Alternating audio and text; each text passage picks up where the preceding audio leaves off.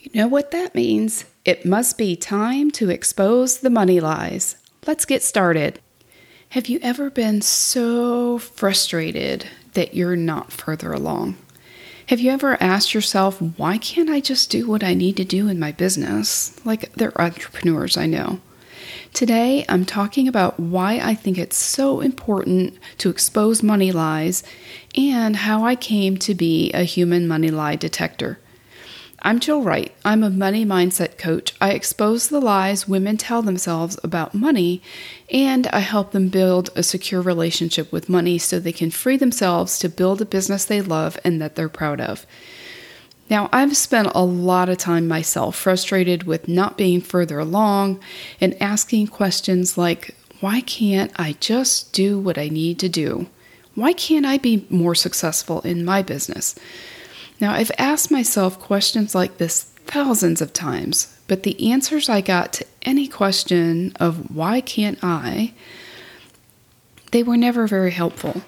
It's usually something like, because I'm too stupid, because I'm too lazy, because I just never follow through on anything, because I always half-ass it, because I'm not good enough to succeed like other people are, I'm too introverted, I'm too boring, I'm just too busy. All the reasons, right? We can come up with a million reasons why we can't. So that's the wrong question. It doesn't create the energy that moves you to do what you can. It only creates more of what you can't. Now, as I said in the last episode, I had a lot going for me with my degrees in accounting, with passing the CPA exam, and even though I grew up without a lot of money, I was able to rise above it. I put myself through college with virtually no student loans, and even though I was able to do that, I still found myself at the age of 29, divorced and in massive debt. And not because of the knowledge and skills I was lacking. I had that, right? The degrees in the accounting, I was good with numbers, but it was because of my relationship with money and because of what I was believing about myself in relation to money.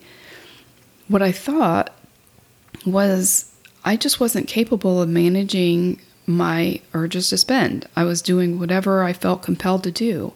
And at that time, I didn't know there was such a thing as buffering. I didn't know how to manage my urges. I didn't know how to do what I said I would do. And looking back now, I can see that I was completely capable at the time. I just didn't know I was completely capable.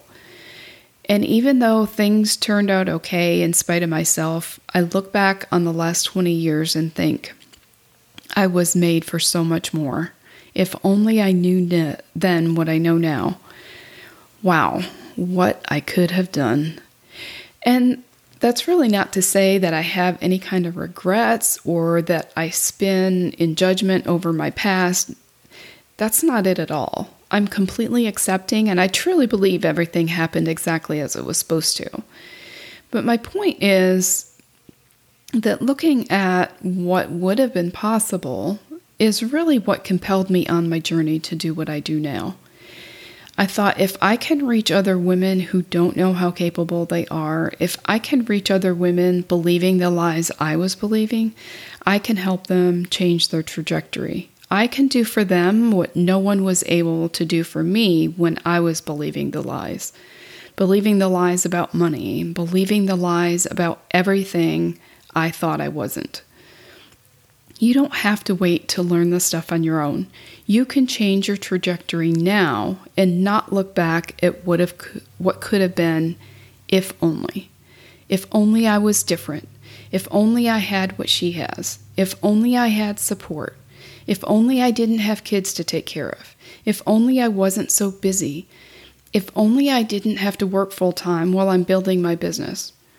Whatever your what if is, that's why I'm here. I truly believe God designed my life and my experiences for a time such as this, a time for women like me to stop believing the lies we've told ourselves.